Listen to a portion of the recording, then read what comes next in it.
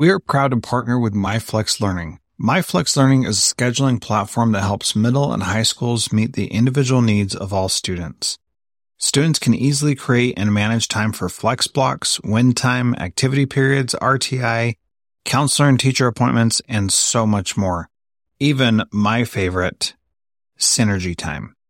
And with its built-in accountability tool and reporting features, MyFlex Learning solves your challenges around getting kids where they need to be and understanding how flex time is spent. Make flex time work for you. Visit myflexlearning.com/BE to learn more and receive $500 off your first year. That's myflexlearning.com/BE. This B Podcast Network show is presented by iExcel. iExcel's all-inclusive online teaching and learning platform simplifies edtech needs and accelerates achievement in 95 of the top 100 U.S. school districts. iExcel delivers personalized learning across a comprehensive pre-K-12 curriculum, including math, language arts, science, and social studies, and helps you assess student performance through actionable, real-time insights at every level of your school or district. This one solution performs work that typically requires dozens of tools. Want to find out why so many leading districts trust iExcel? Visit iexcel.com/BE. That's iexcel.com/BE.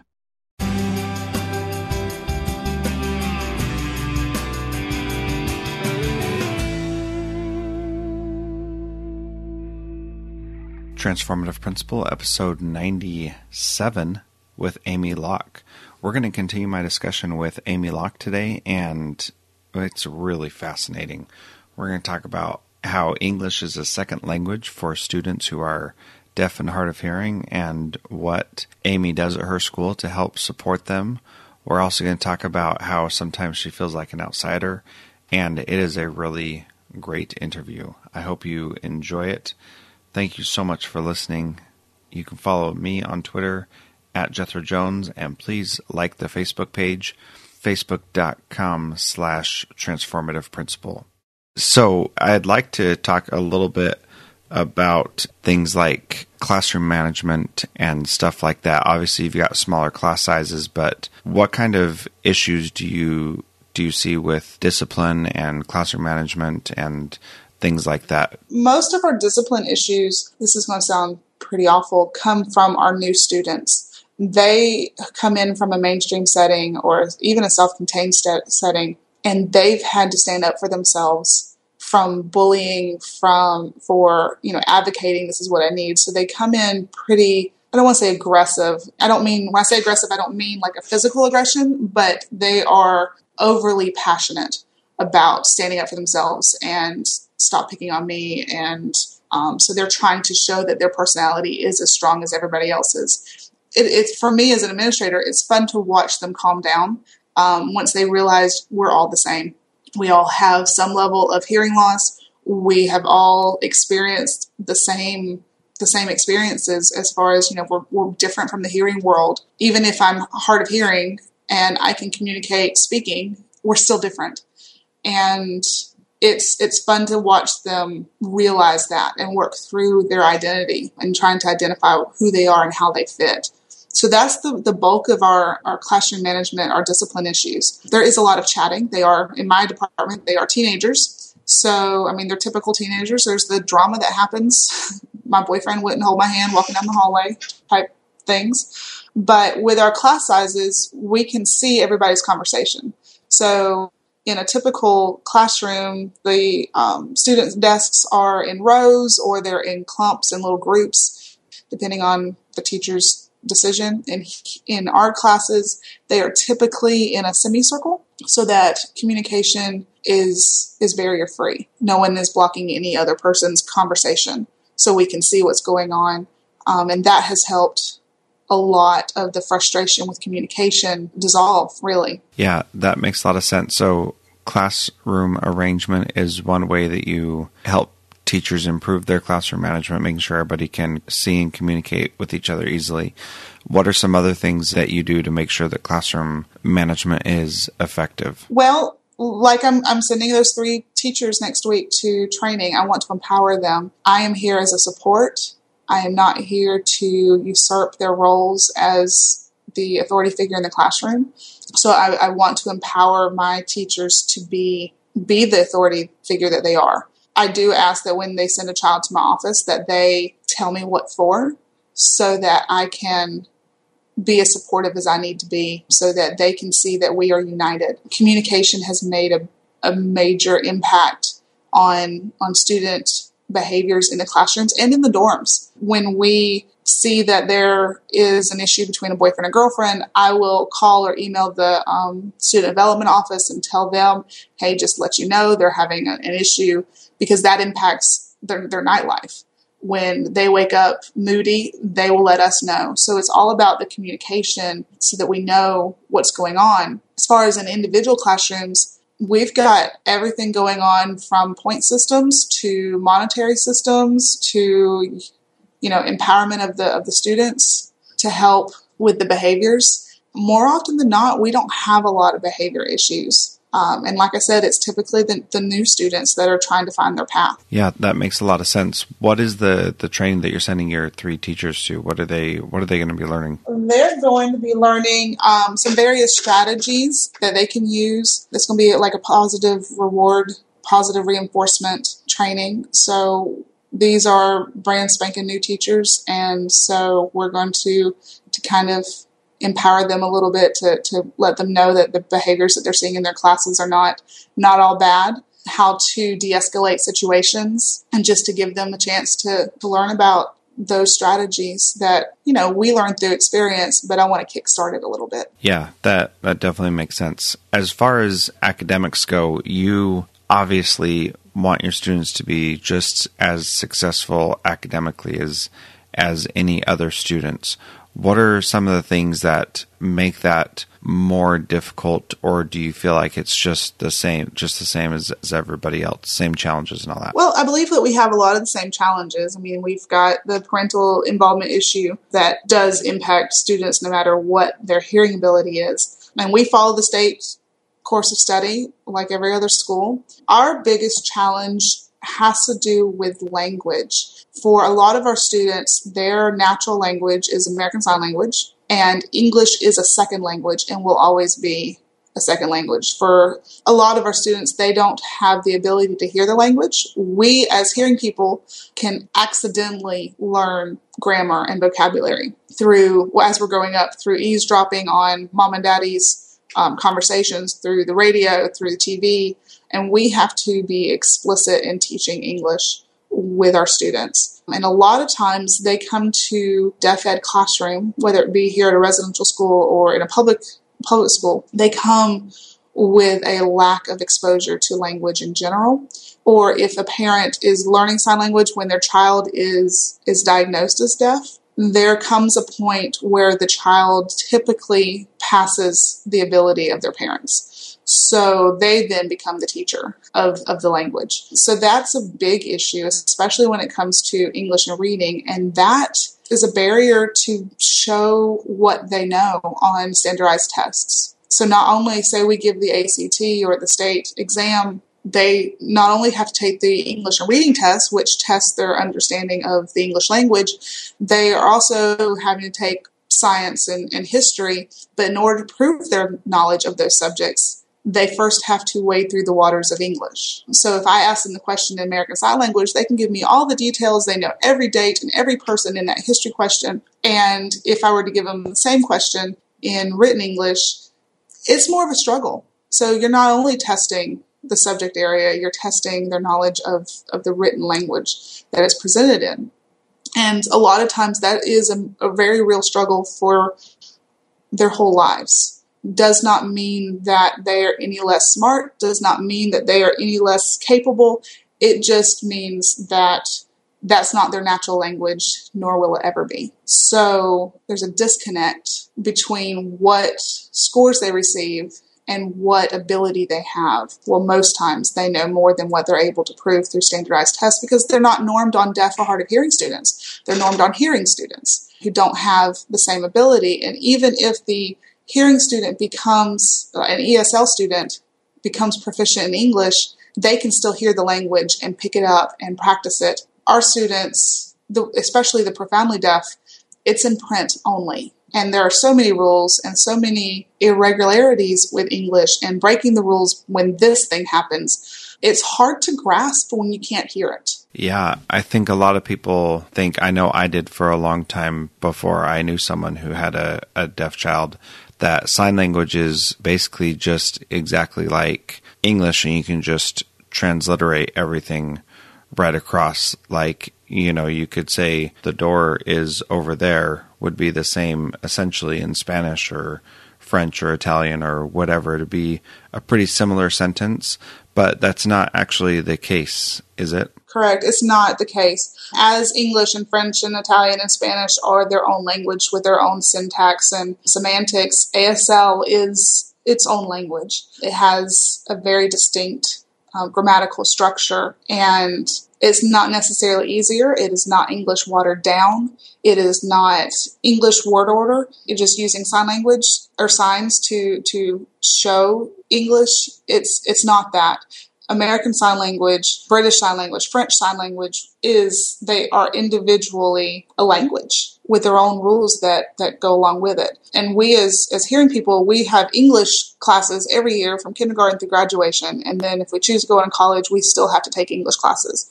There's no such standard for deaf and hard of hearing students. So their language is passed down kind of as an oral tradition would be, passed down from person to person. So it's fun. This year, I'm able to watch more closely. We do provide ASL classes to our students who are pursuing an advanced academic diploma option. And instead of being taught as ASL as a foreign language, they are approaching it as their L1, their first language, and dissecting it as we grew up doing with English. So they're learning the grammatical structure and the reason why they communicate the way they do. And it's fun to watch that transformation where they realize, oh wait, I am bilingual. I'm not different. I'm not less than because I can't hear, because my English is weak. I am learning to be bilingual. This is a real language. It's pretty awesome and pretty empowering to for them as they go on and enter life outside of high school. Yeah, and you talked earlier about the kids who are new to the school and coming from a place where they had to advocate for themselves so much more. And I imagine that there would be this feeling of, oh, I'm not just bilingual, but this is a real language that is actually being taught like any other language. And there's a real reason why these things are how they are, not just that's what my mom taught me or that's what whatever teacher taught me. Right. I imagine that's very empowering for them to feel that and to know that, they're not just all alone. And I think I just think that's so cool. They are. And it's fun to watch that transformation where they come in advocating and then they realize they don't have to because we understand. They don't have to fight for notes in class before the presentation. They don't have to fight to be able to copy the PowerPoint before the teacher talks. They don't have to beg for accommodations to allow them to wear their hearing aids on standardized tests. They don't have to ask for preferential seating because they all are in the preferred seat. It's fun, and it's fun to watch the parents as they realize that they don't have to fight so hard, that they don't have to educate us on what is needed for their child nearly as much. I mean, they're still the parents and they still wants what's best for them, but the IEP meetings are less combative. That's pretty awesome. And it makes us feel good that we are on the right track and are able to give the parents and the students a little respite from the fight they've had for however long they've been in school. I mean, there's still some things that happen. Of course, there's arguments or disagreements that happen, but those are few and far between. So I had an IEP meeting this year of a brand new student. He's joined my department, and his father spent the first 30 minutes of our IEP meeting educating us on deaf education.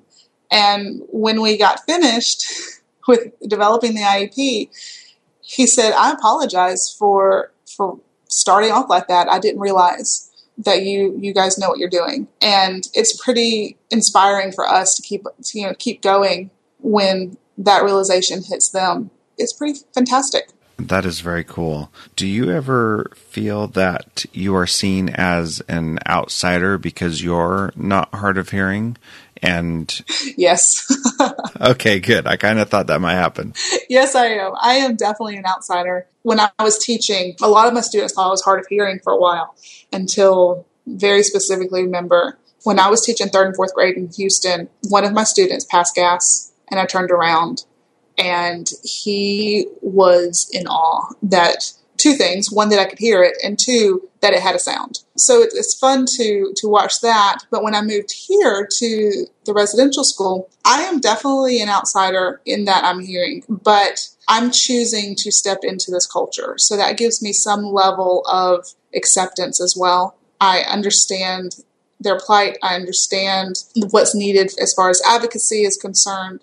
And I've been in this field long enough to know that if you try, if you give a valiant effort, if you show that effort, more often than not, the deaf community will accept you. So that's pretty awesome too, that, I'm in the deaf community through adoption, so to speak. Yeah, that is really fascinating. The last question that I ask every time is, what is one thing that someone can do to be a transformative principal like you are? I think to be transformative, you need to know your population.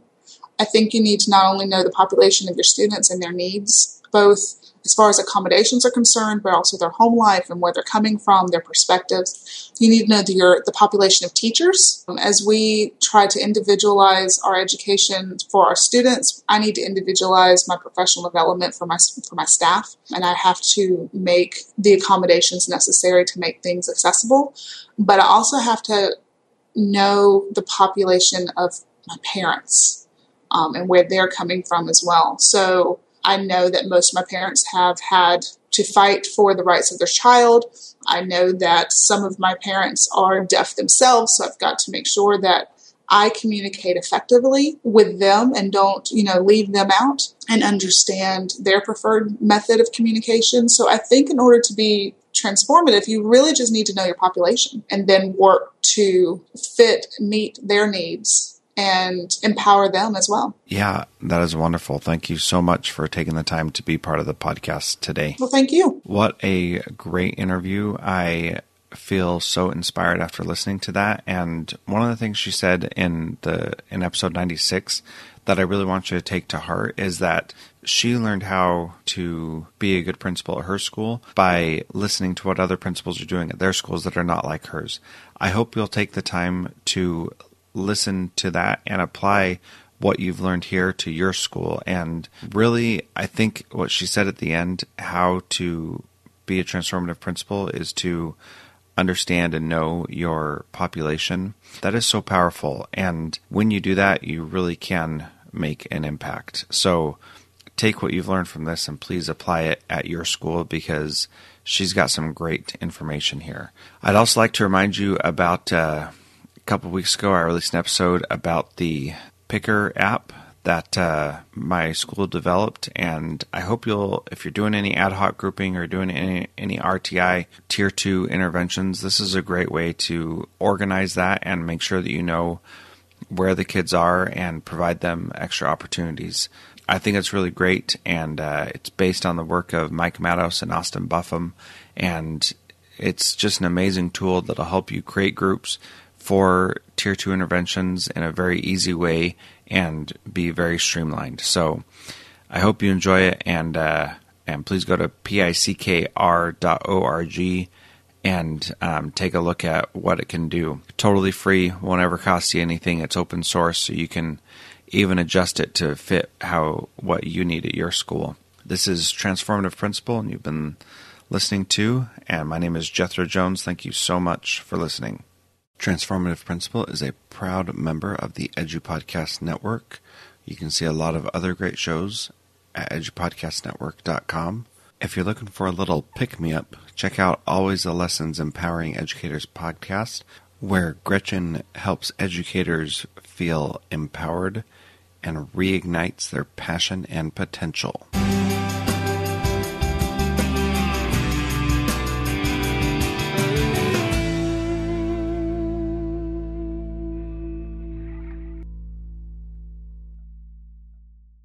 Do you want to simplify your school's technology, save teachers time, improve students' performance on state assessments?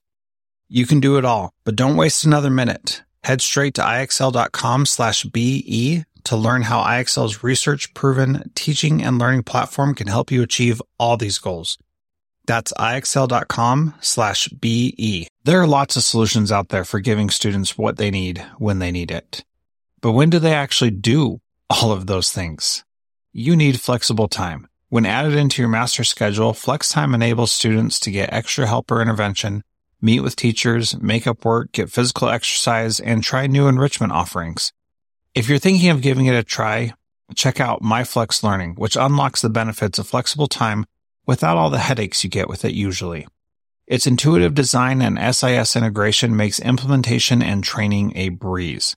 Make your flex time work for you. Visit myflexlearning.com/BE to learn more and receive $500 off your first year. That's myflexlearning.com/BE.